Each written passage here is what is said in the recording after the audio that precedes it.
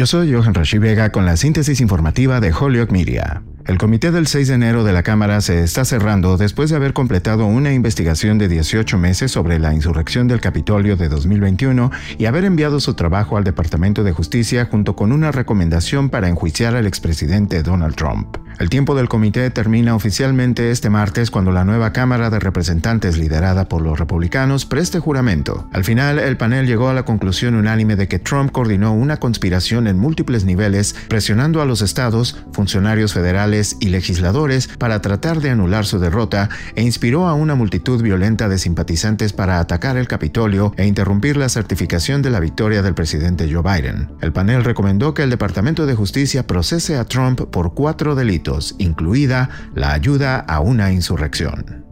En otras informaciones, el representante de los Estados Unidos, Kevin McCarthy, luchó para hacer retroceder a la oposición conservadora de línea dura y asegurar suficientes votos para darle la presidencia cuando la nueva Cámara de Representantes se reúna con una estrecha mayoría republicana este martes. Después de una peor actuación de la esperada en las elecciones intermedias de noviembre, los compañeros republicanos de McCarthy se han visto envueltos en una pelea pública sobre quién debería liderar su partido una vez que asuma el control de la Cámara. Un grupo de conservadores de línea dura se opone a la candidatura de McCarthy, preocupados porque está menos involucrados en las guerras culturales y las rivalidades partidistas que han dominado la Cámara y más aún desde los años de la Casa Blanca de Donald Trump. Con una estrecha mayoría republicana de 222 a 213, McCarthy puede darse el lujo de perder solo 4 votos de su caucus para ganar los 218 que necesita o la mitad de los 435 miembros de la Cámara. Es probable que ningún demócrata vote por él.